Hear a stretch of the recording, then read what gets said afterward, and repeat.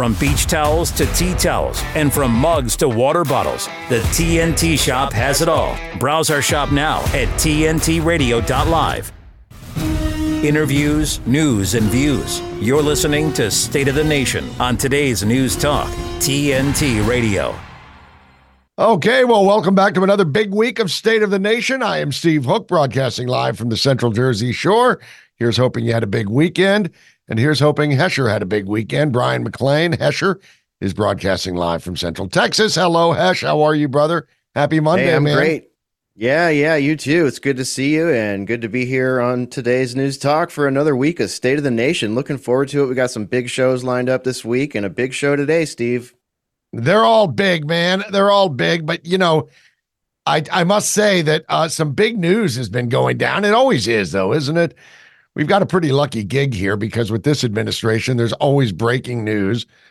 And this is no different. You heard, no doubt, about the drone attack that killed 3 servicemen this past weekend from an Iran proxy. Well, now more details on this are coming out. Actually, this is the kind of story that scares me because this is the kind of crap that leads to mission creep. This is the kind of stuff that leads to, wars. So here's the story. This is according to Fox News, but it's been reported all over the place. U.S. official confirmed to Fox that the drone from an Iranian proxy that killed 3 American service members in Jordan and injured a whole slew of others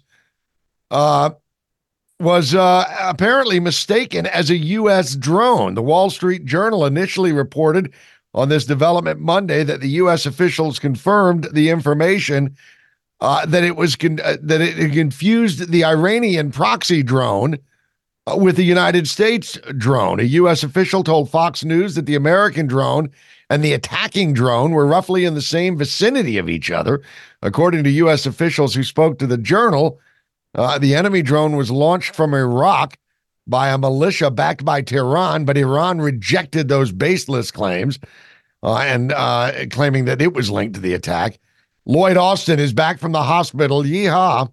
He's back in action. He addressed the attack and he said, let me start with my outrage and sorrow for the deaths of 3 brave U.S. troops in Jordan and for the other troops who were wounded. The president and I will not tolerate attack on U.S. forces, and we will take all necessary actions to defend the U.S. and our troops.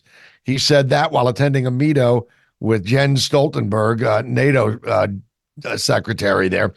So here you go. The U.S. will not tolerate these attacks, which is rather ironic because that attack marked the 160th attack on U.S. forces since mid-October of last year. So apparently we will allow some attacks, I guess. But this is the kind of crap, like I said, Hesh, and I know you're chomping at the bit to get in on this, so I want to hear your take. But this is the stuff that these are the pipe dreams of people like Lindsey Graham that just want to immediately get into a war. There's already calls to take the war directly to Tehran, while at the same time they're saying, yeah, but we don't want to escalate. What is your take on all of this, Brian? Yeah, I've seen the psychopaths, the bomb Iran people out there, our politicians, a couple senators in particular, pushing for that. And yeah, I'm always, I'll start by saying that it's always a bummer to hear that we've lost soldiers in some of these places. I always wonder, like, why do we have soldiers in Jordan in the first place? Is there some conflict there that my Congress has signed on to that I'm not aware of, or what's the deal with this? So that part is disturbing. And also, I'm getting a little tired of the media talking about Iran proxies because these are turning into allies. Like, there is a bit of an allied coalition forming amongst Middle Eastern countries right now, and I think it's a little bit non-descriptive to call them all proxies. When we're starting to see this coalition between Iran and Yemen and Jordan, and all these different countries. I think it downplays the danger of a united front that could form in the Middle Eastern countries to Americans here, Steve. Well, I agree wholeheartedly with that. Of course it is. They're not, I mean, they are proxies, but they are allies. And, it's important to understand that they were all on their back foot 4 years ago, all of them. Iran was financially tapped, but we've given them bucket loads of money since Biden took over. They've in turn used that money to buy weaponry and to buy drones, apparently, and attack our forces wherever they may be. Everybody knows what Iran wants. They want instability in the Middle East, and they're going to get it, it looks like. And I'm with you, though. Why do we have so many forward deployments? I understand that, that region of the world is very important, but man, oh man, I mean, you're just a sitting duck for Iran and their allies, as you rightly say. It's our absurd. Our foreign policy since 9/11 has utterly disrupted the Middle East. I mean, talk about a country causing instability in the Middle East.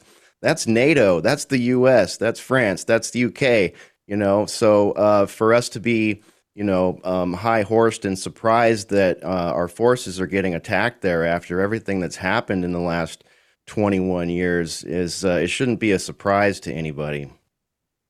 Well, that's true, and I've often, this is a reason why, a lot of people are going to have to wrap this up, but this is the reason why people can badmouth Trump all they want. But one thing that Trump made damn sure to do was he made sure to let Iran know that they're using this Palestinian situation as that's the excuse they need. They didn't even need that, but that's what they're hanging it all on. And Trump at least put them in their place and said, look, we're coming back to the Palestinian issue. Right now, we're going to work out a general peace for the entire region, and then we can go nitpick at Palestine and that stuff going back, that's been going back for literally centuries. We'll talk about that later. But Iran doesn't want that, and Biden has played right into their hands, and it's stupid foreign policy, and at least NATO's on it. I don't know. It's rather disturbing, to say the very least. Hey, if you missed your favorite TNT show or maybe your favorite interview, you're waiting to see somebody, well, it's no problem, man. All you got to do is simply listen back whenever you want, wherever you want. Just hit the episodes page on the TNT website. We're also, of course, on all the podcast platforms, including Apple, Google, Spotify, Amazon, Podbean, iHeart, and TuneIn. Now there's no reason at all for you to miss out on anything on today's News Talk TNT. Bringing you a world view. I like to hear what's going on around the world. Today's News Talk Radio TNT. Okay, right. So we're back. What's up, We got Hess? so much to talk about, Steve. There's so much to talk about. Man. Yeah, we're both just chomping at the bit here, man. Sorry to steamroll you there, but I just can't help it, man. I gotta go first things last, or last things first on our list here. This one just bothered me, and I had to jump right in. DEI priorities interfere with FBI hiring and undercut national security, a new report claims. Now, Steve, before I even read you any of this, I mean, the headline pretty much says it all. And does that not sound exactly like the same situation that we've talked about with schools, with the Army, with the Navy? I mean, the list goes on and all the way down to the Fortune 100 and your local school. Yeah, of course it doesn't. DEI is a feel-good policy for people that don't think much. I've never understood it. You know what it is, Hesh? It's like we can never get over the stain of slavery. 500 years down the road, we're going to be talking about this. Never mind the fact that almost every country on the planet at one day engaged in this kind of crap. But this is just liberals doing liberal things. Singing to this. They're all singing from the same choir book. And they're all joining that group of we care more than you do. And it has real life consequences. And this is dive into the story and tell us a little bit about it, because I know it's ugly. Yeah, it absolutely is. So recently disclosed report by an alliance of retired and active duty FBI agents and analysts are claiming that there's a concerning decline in FBI recruitment standards due to all this DEI stuff.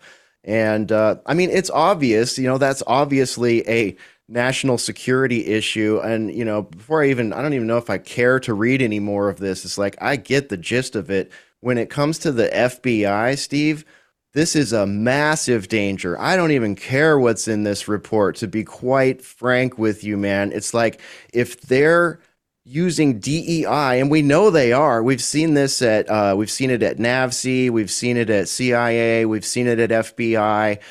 They put out advertisements, right? They put out recruiting advertisements. Look how diverse we are. Look how cool we are. You know, We're seeing it in the White House. Exactly. So this is just like an open, and it would be one thing if this was all just about inclusion and whatnot, but it's absolutely not, because this is a weaponized. We know, anyone with eyes and ears who's paying attention at this point knows that this organization has been weaponized against the American public, largely under the tenets of Marxism, which is the overall umbrella that DEI and CRT and much of all this other bullcrap, you know, funnels down from. So it's like now they're institutionalizing these ideologies, these identity politics, into the people with the guns and badges that write the reports, you know, go to the court hearings and this kind of stuff. So that is just in and of itself enough for me on that story, Steve. Yeah, well, I agree. It's frustrating. Diversity, equity, and inclusion, unless, check. You're right. I mean, you can't, you know, cis white male, no. Overachieving Asian American, no. Transgender black, yes. We please. need more of that. We need more of that in the Check. NSA and in the FBI. Yes, we need that. It's absurd. How about we go back to merit-based hirings? That might be an idea. Like, do you have a degree in criminal justice? Do you have experience? You know, what are your opinions on justice and law and this kind of thing? You know, but none of that. I'm sure that stuff's stuck in there under, you know, check all those boxes, right? Exactly right. And not only that, Ash, this dovetails into the story that I put on the top here for this little block. And that is, did you see what's going on?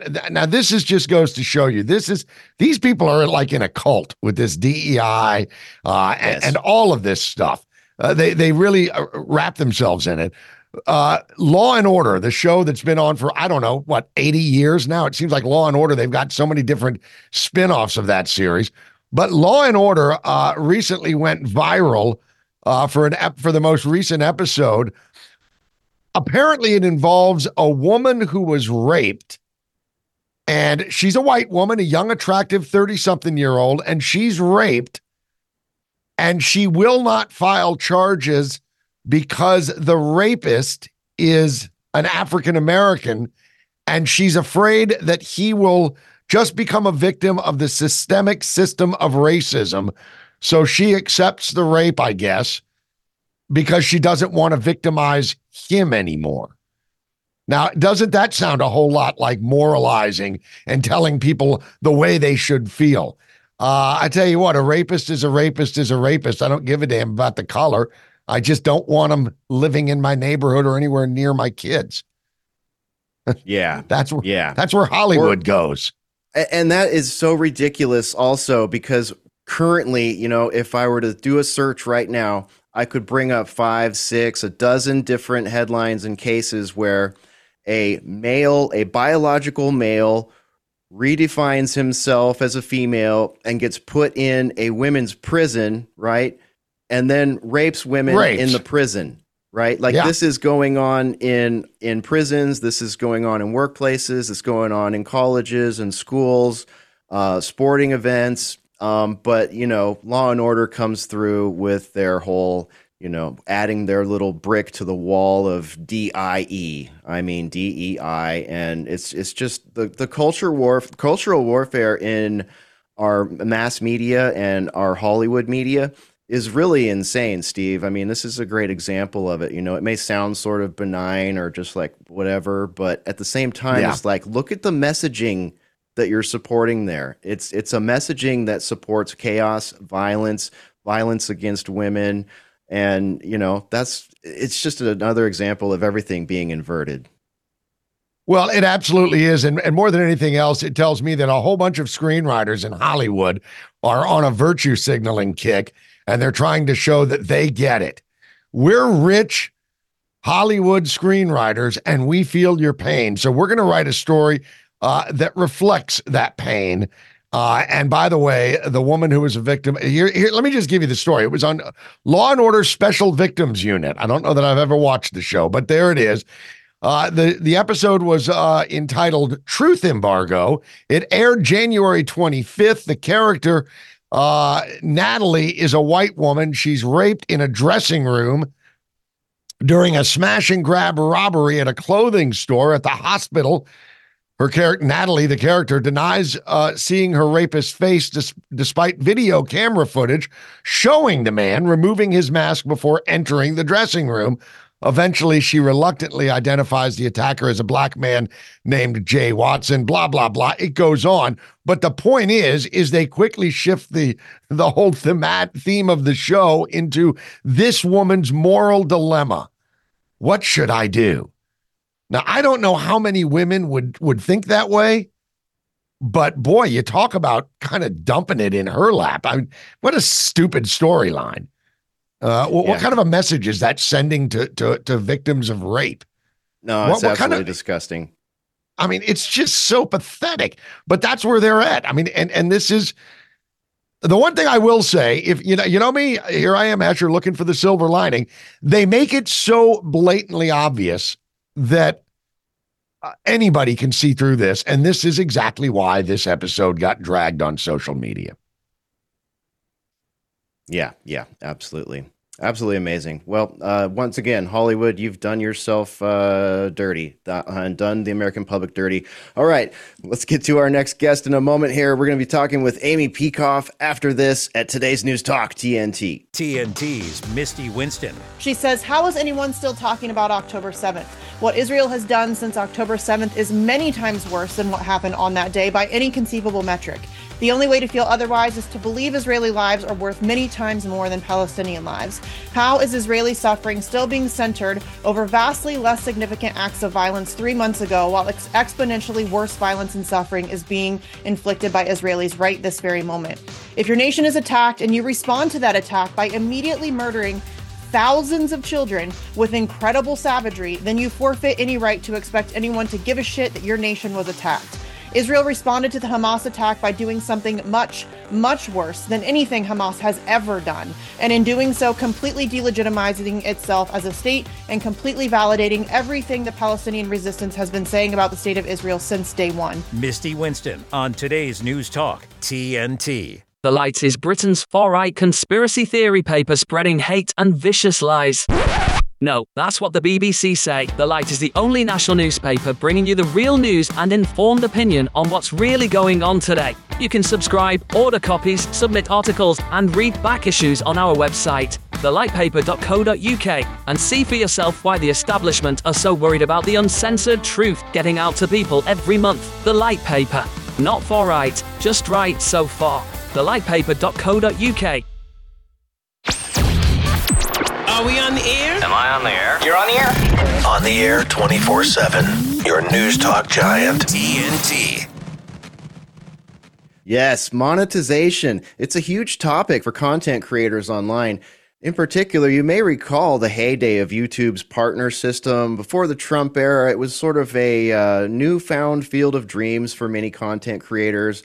They had their whole AdSense thing, and it kind of made it seemed like a beautiful relationship at first. And Google, Alphabet, I suppose these days, they were shrewd, very shrewd about that, in the sense that all these people, you and I and all the people that you watch on YouTube, piled all this content in there, piled their hearts and souls in there, piled their creativity in there, and it brought more eyeballs. It brought more people. And it exploded. It turned into this huge place. It became the #1 search engine on the internet.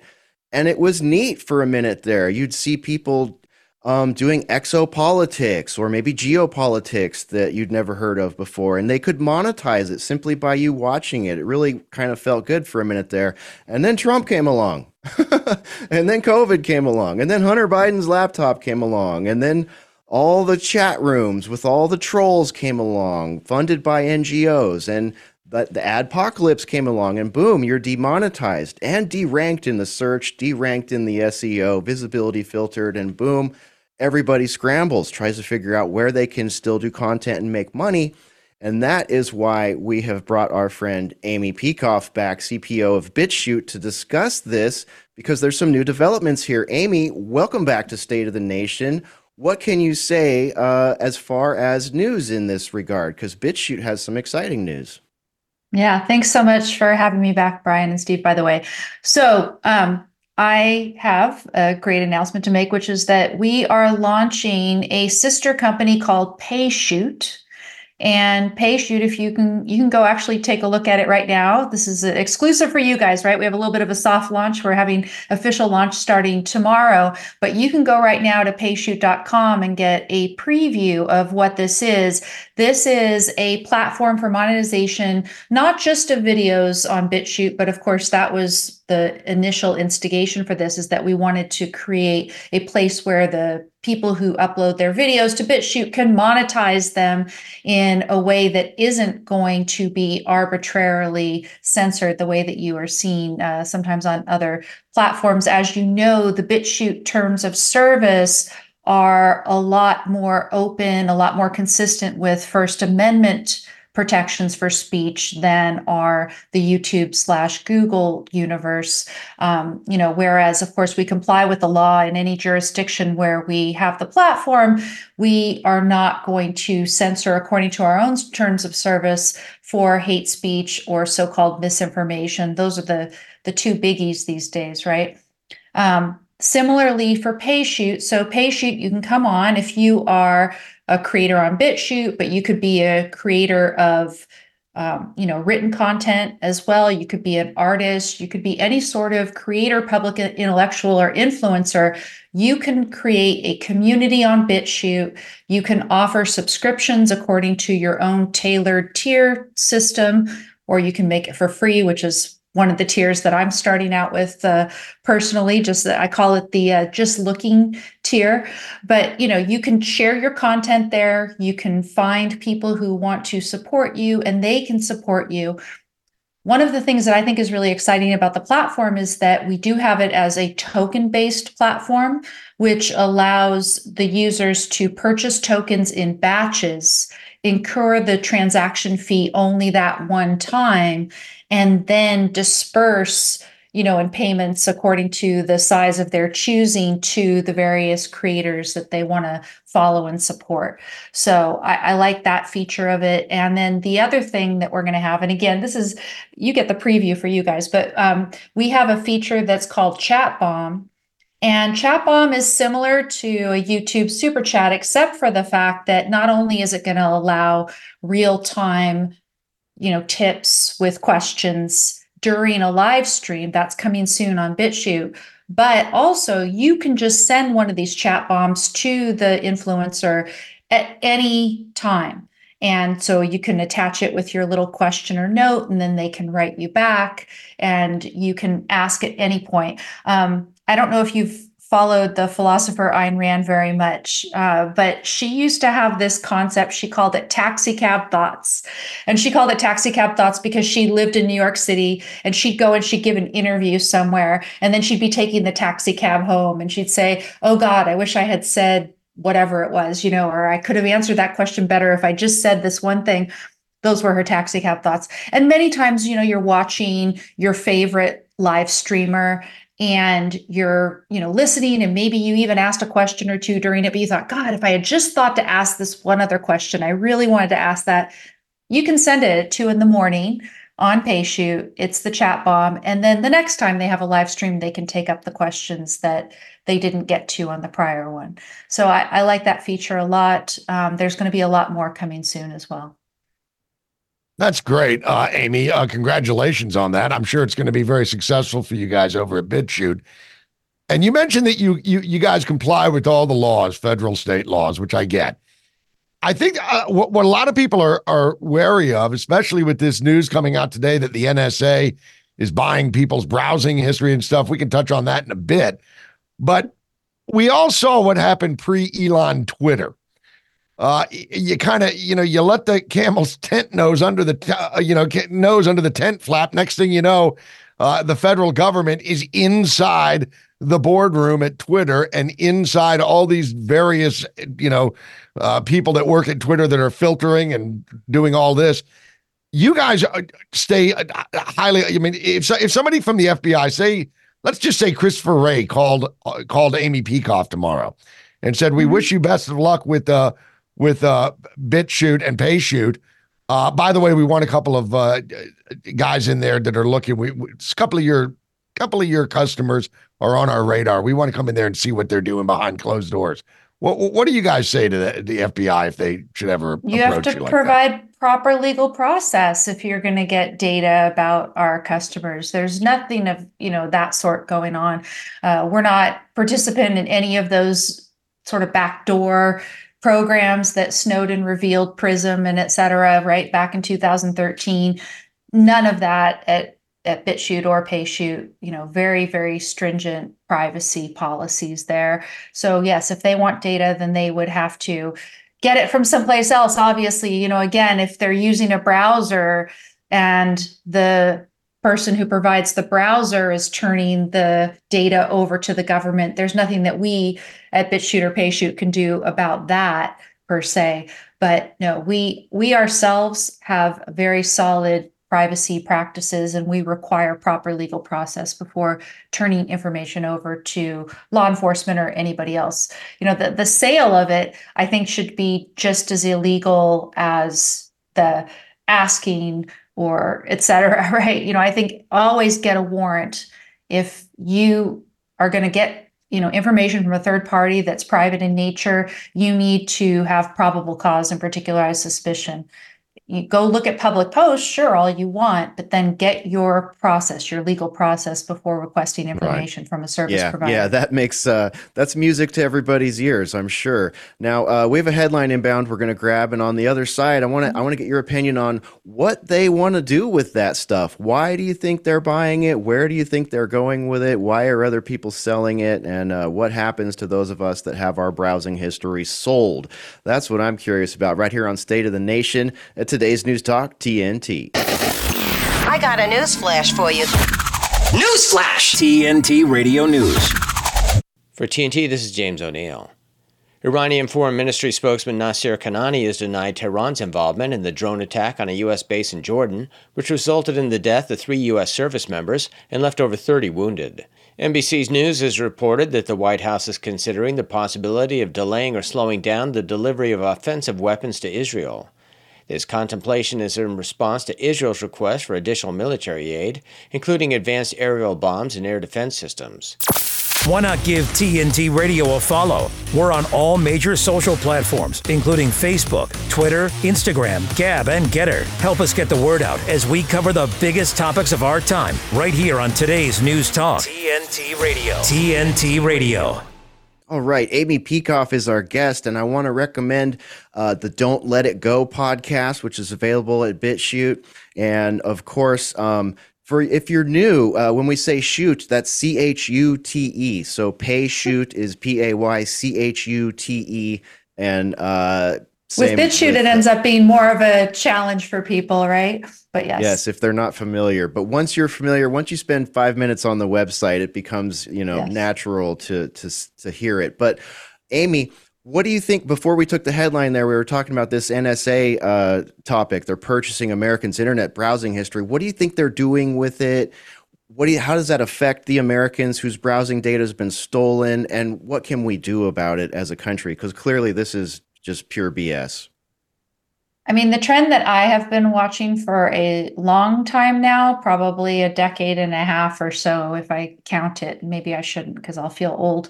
But the trend that I see is that they keep taking this data and cross-linking it, cross-referencing it with other data about Americans. So they might have your browsing history. And then there was the news story, I think, from last week where they talked about the fact that they were getting purchase history about people from banks if they purchase anything that had MAGA related to it or whatever.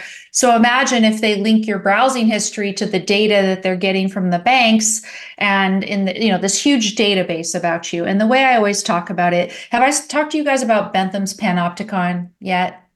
No, I don't think so. Tell us about it. Okay, so this is one of my big kind of pet peeves. So Jeremy Bentham, the British philosopher, conceived of something he called the Panopticon. It was a design for a prison. And the idea was that each of the floors was sort of a circular configuration. And in the very center of the floor, you would have a place where a guard could stay. And out, emanating from that center floor or center chamber, there would be all of these spokes of a wheel that were hallways, and you'd have the cells of all the prisoners along the hallways. And the idea was that one guard in the middle could be watching all of those prisoners basically 24/7. All you had to do was have one guard station in the middle. And in the privacy field, those of us who advocate for protection of citizens' privacy vis-a-vis the government, we always talk about the panopticon, that more and more people are living in the panopticon. They are being supervised 24/7 by their government. And these days, one way that you can be supervised quite effectively is if the government sucks up all that information that is shared with so-called third parties. Internet browsing is just one example of it. But, anything that you do as you go about your daily life anymore, you are sharing some bit of information with a third party. If the government can collect all of that together, then it's got this picture of what you're doing all day long. Yeah. That's a very scary notion. It's Orwellian in so many ways. And, I guess the government is taking advantage of what I think we could still probably safely say is kind of the wild, wild west early days of internet communications. Not so much anymore, but it hasn't been around for a whole hell of a long time. It's not regulated very well. So it seems like all these three-letter agencies, these alphabet agencies, are all saying, how can we get a piece of that? And I know that there's some people out there that would say, well, I don't do anything illegal. Feel free. Go look through my stuff. I don't give a rip. Well, they're really kind of missing the forest for the trees, aren't they? Because these same folks that are screaming stuff like that and saying, oh, I believe, I know it's all in good faith. Whatever happened to the civil liberties that we used to enjoy as Americans? Where did that talk go? It seems to be kind of gone into the ether on this subject. Nobody seems to really give a damn. But now all of a sudden, NSA purchasing American internet browsing history. I mean, good God, what could they do with all that? They could use it to destroy you if they so chose. I mean, people can say whatever they want. And in fact, of course, I'm, very principled myself, and I'm just going to keep doing what I'm doing. And I routinely flip off the NSA into cameras, when I think about it. But nonetheless, if you know in the back of your mind that they could be watching you at any time from any of these devices, or, again, your browsing history or anything else, you're going to have that little bit of self-consciousness that is going to make you act a bit differently than you otherwise would. And I submit that there are values in human life that are lost when people have less privacy. We've seen this. There's a book called Quiet by Susan Cain. I don't know if you're familiar with it or not, but one of the things she talks about in there is the fact that people are more productive when they have privacy. And productivity is, of course, just one example. If you want to share values with a select group of people and know that you're sharing with only those people, you need to have privacy, et cetera, et cetera. So, people can say what they want, that they don't care. But I think if they did a bit more introspection, they would realize that something is definitely being lost here. Yeah, it would be nice if, we could sort of audit our own files. Like if they want to illegally violate our privacy, right? If they want to mess with our Fourth Amendment under the auspices of, well, it's a private company that you agreed to deal with, and we're, just this entity that's doing more business with that private company. It's like they try to just put all the onus on the tech user as having given away their rights by simply clicking I agree or something like this. But it's like it's a fundamental violation. I mean, what did you agree to, though, right? You agreed to share for a limited purpose. And I've plugged this before, I know, on your show. I've got that paper that's pinned to the top of my X feed where I talk about the fact that if you share information for a limited purpose, the government doesn't have justification of taking it without a warrant. Again, probable cause, particularized suspicion, that's what the Fourth Amendment is about before they can investigate you. And we need to get back to that. Yeah, absolutely. No, I got to say, I was watching Fox News this morning, and they brought this subject up. And former Congressman Jason Chaffetz was on there, and he basically said, I got news for you. We're hearing about this now. This has been going on for a long time, and the NSA is far from the only government agency doing this. He said, I can tell you the IRS does the same thing. I mean, this is I think Hesher brought it up. This is a violation of our Fourth Amendment rights. But because there are so few regulations on the internet, because of, I don't know if it's Section 230 or whatever loophole the government It's all finds. the third-party doctrine, Steve. It's the third-party doctrine that makes this possible. And that's what my paper is about. And that's why I keep plugging it. Yep. Yeah. So third parties, I guess they can sell this stuff to the government, or they sell can give it, etc. or coerced into giving it. God, it's just, I mean, it really is. You brought up Ayn Rand. I mean, Ayn Rand. I mean, that's exactly, I feel like I'm reading a cross between her book and Orwell, and maybe throw in a little Brave New World, and here we are. All the news every day is like that, I'm afraid. But yes, I think in this case, there's a solution. And if somebody has standing to challenge these things, please do. I want to get in there. I want to help. Write an amicus brief at least, and let's get this overturned, because it can be. Well, that would be nice. Yeah. I think so. That would be. Yeah. Yeah, we need that. All right, Amy, thank you so much for joining us once again here on State of the Nation. We always appreciate you and value your subject matter expertise in these tech regards, censorship regards, the culture of streaming. You know, we really got to keep an eye on it. We got to keep it free. We want to keep that creative energy coming. So again, if you're not already on BitChute, go check it out, and check out PayShoot. You, as a viewer of State of the Nation, you got the news a day early, so you can get in there a day before the launch. And of course, check out the Don't Let It Go podcast over there on BitChute. Thank you once again, Amy. We look forward to your next appearance here at State of the Nation on today's News Talk TNT.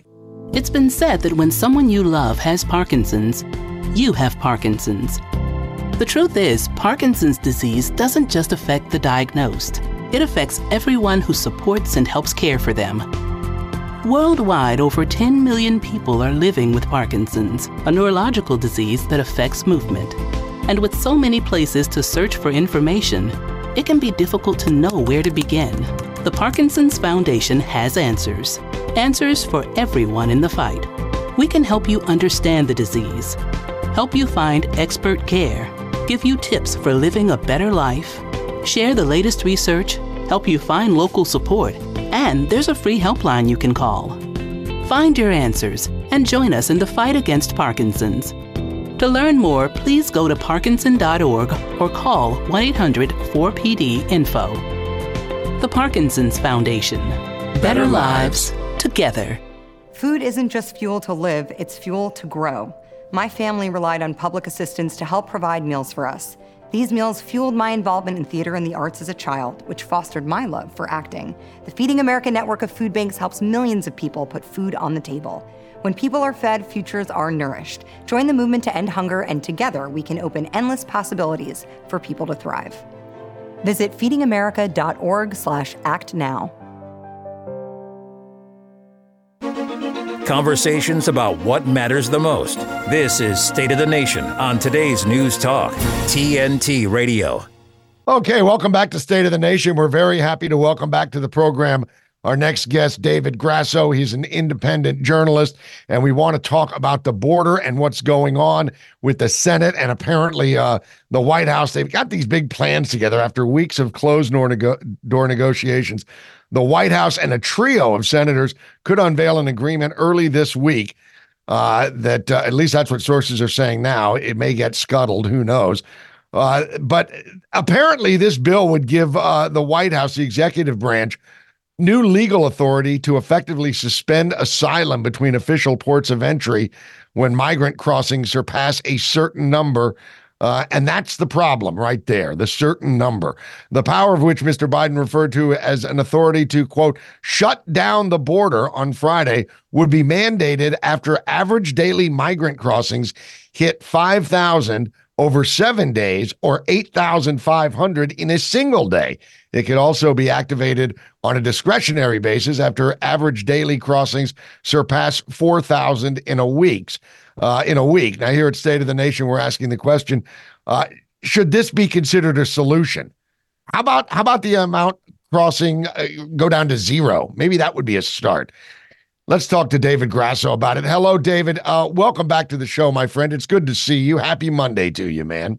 Yeah, happy Monday to you, gentlemen, too. Immigration is one of those issues like healthcare that we want to tackle it with one plan, but it's a complex problem in this country, and it's necessary to our economy, but we need more balance and moderation when it comes to immigration policy, and it really depends on what you're talking about. It's really hard to say you're pro-immigration or anti-immigration. It really depends on what you're talking about. Don't you? I totally resonate with what you're saying right there, because I got into this story and I was like, okay, we're going to, he says he wants to shut it down. That's a chin scratcher for a moment. And then you see the numbers there and it's like, it's not really what you would normally call shutting it down to say, well, we've reached 8,500 this week. So we're going to, it's like you put your finger in the levee for, till Monday, like between Friday and Monday. I mean, I'm not really understanding exactly why this would be a bipartisan solution. I mean,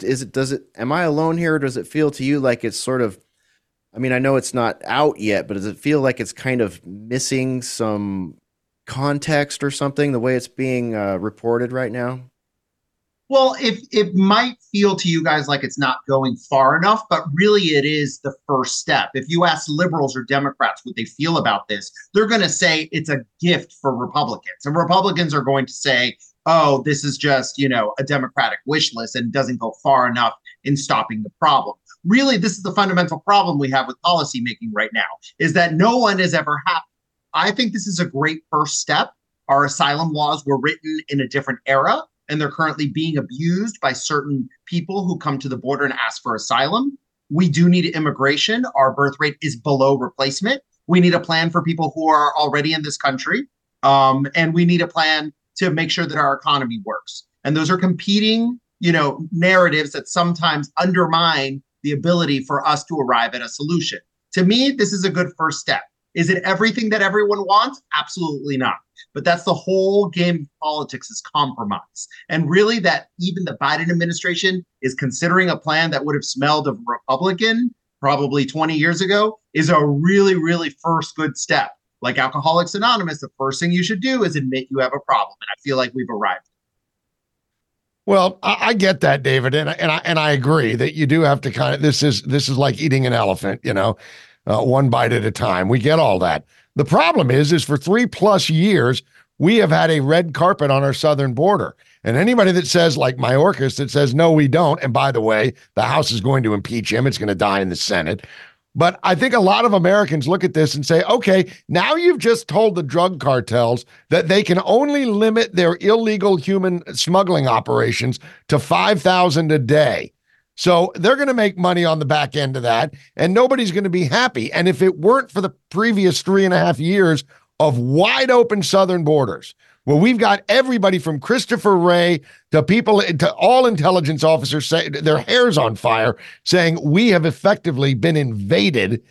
And when it comes, we're going to all notice it. And now we're talking about, well, we need them. We need them here. Well, we need them here, but we let a whole bunch in and didn't even look at them. Didn't even look at them. I think so. It's How really do we address bizarre, it? I think it's really bizarre that the far left considers that this isn't a problem. Like Senator John Fetterman, a Democrat of Pennsylvania, said, he's married to a formerly undocumented immigrant. By the way, so am I.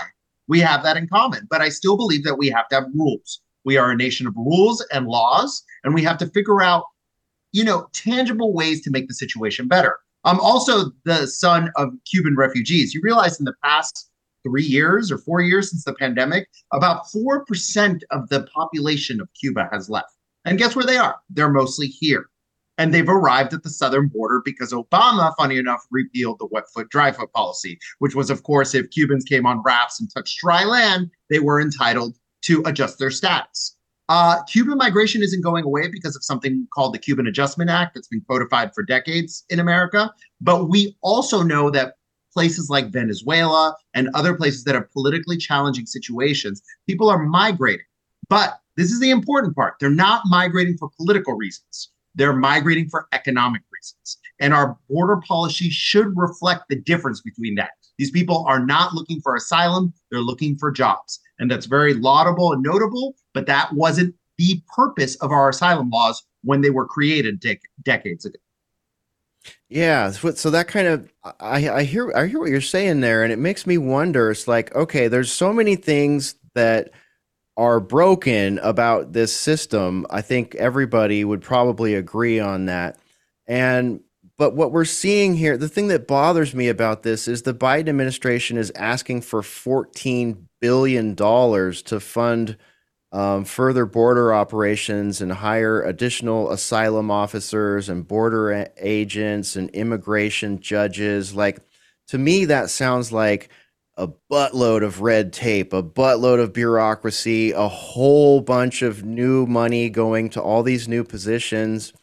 And it just feels like, wait a minute, maybe, like, what if we started with a Transparency Act where it was like, Americans could actually see the way the process is being proposed to be changed in plain English that everybody can understand, and run that through our congresspeople and our senators and make sure that actual representation is happening instead of just trusting the Biden administration or any other administration for that matter. You could even insert Trump here. If he's asking for $14 billion to do a program like this, I would want to see the receipts and the details. I mean, what do you think about that? Is there a vulnerability here? Well, I can tell you that the immigration system is backed up and desperately needs help. If you talk to anyone who owns a beachfront condo in Mexico, Arizona has a beach. Funny enough, it's in Mexico.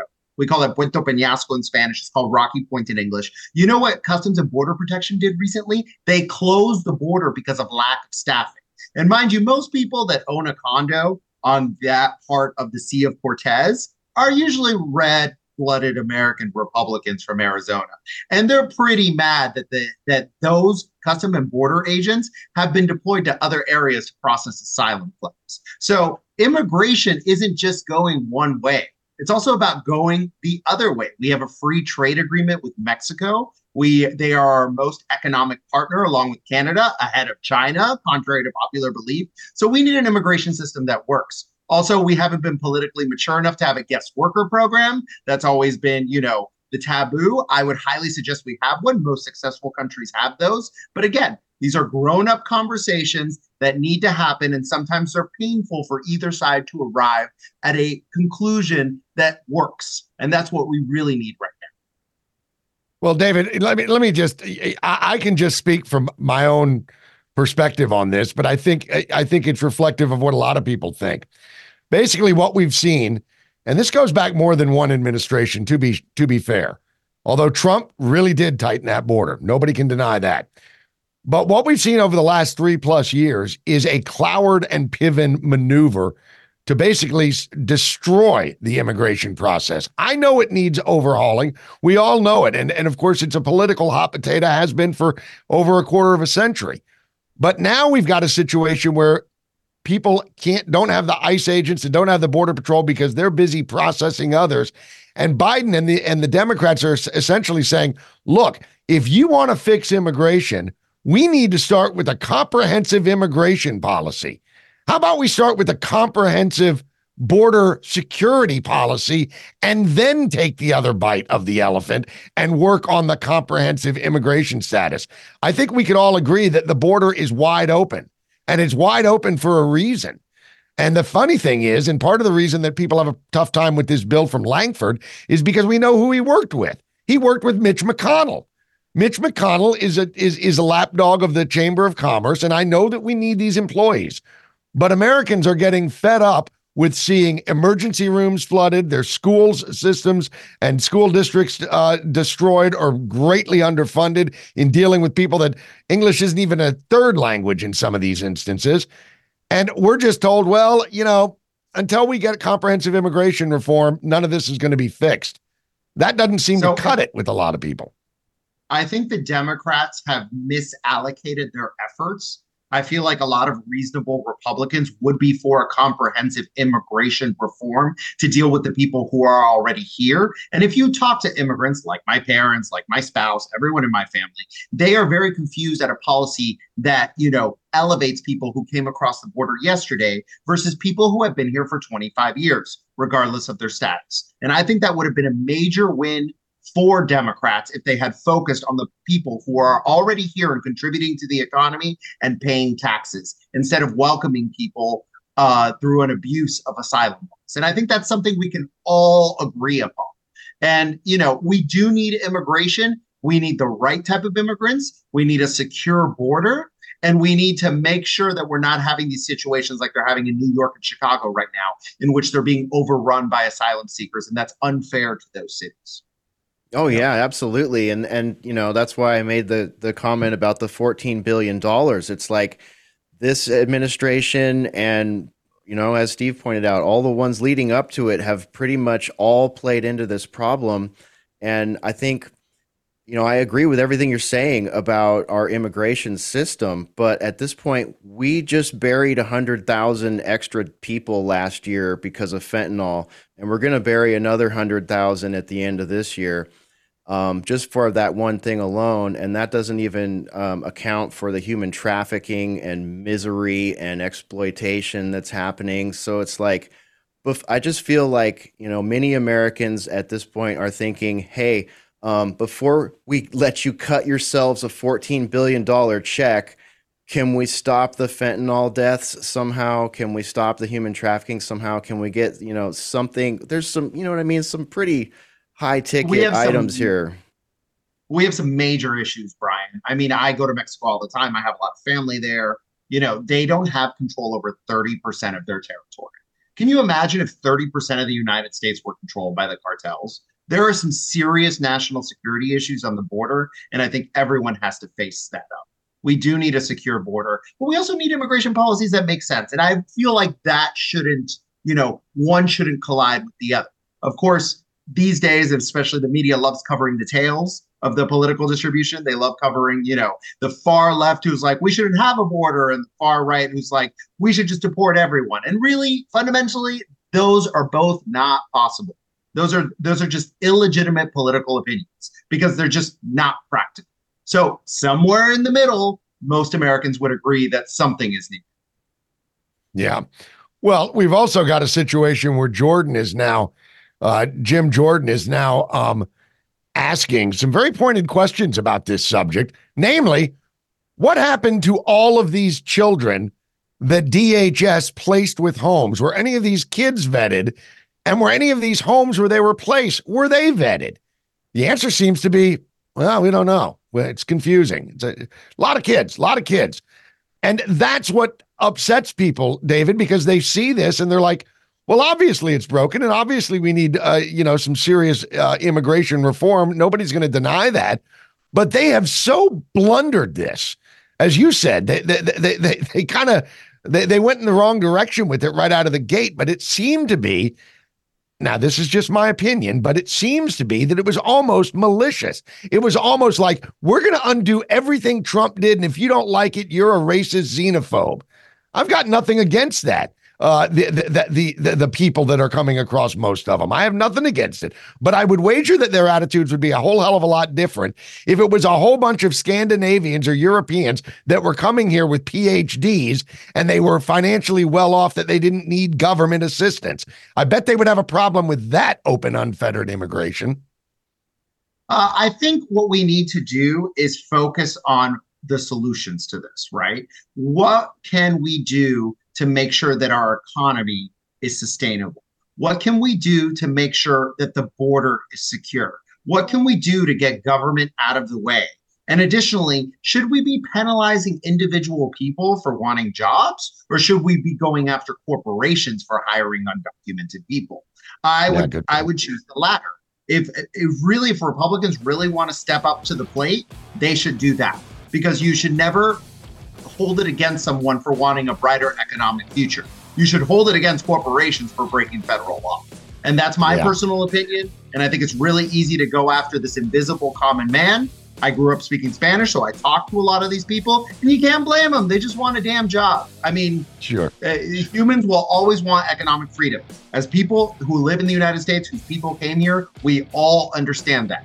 Nevertheless, companies exploit these people. It lowers wages, and they should not be allowed to do that.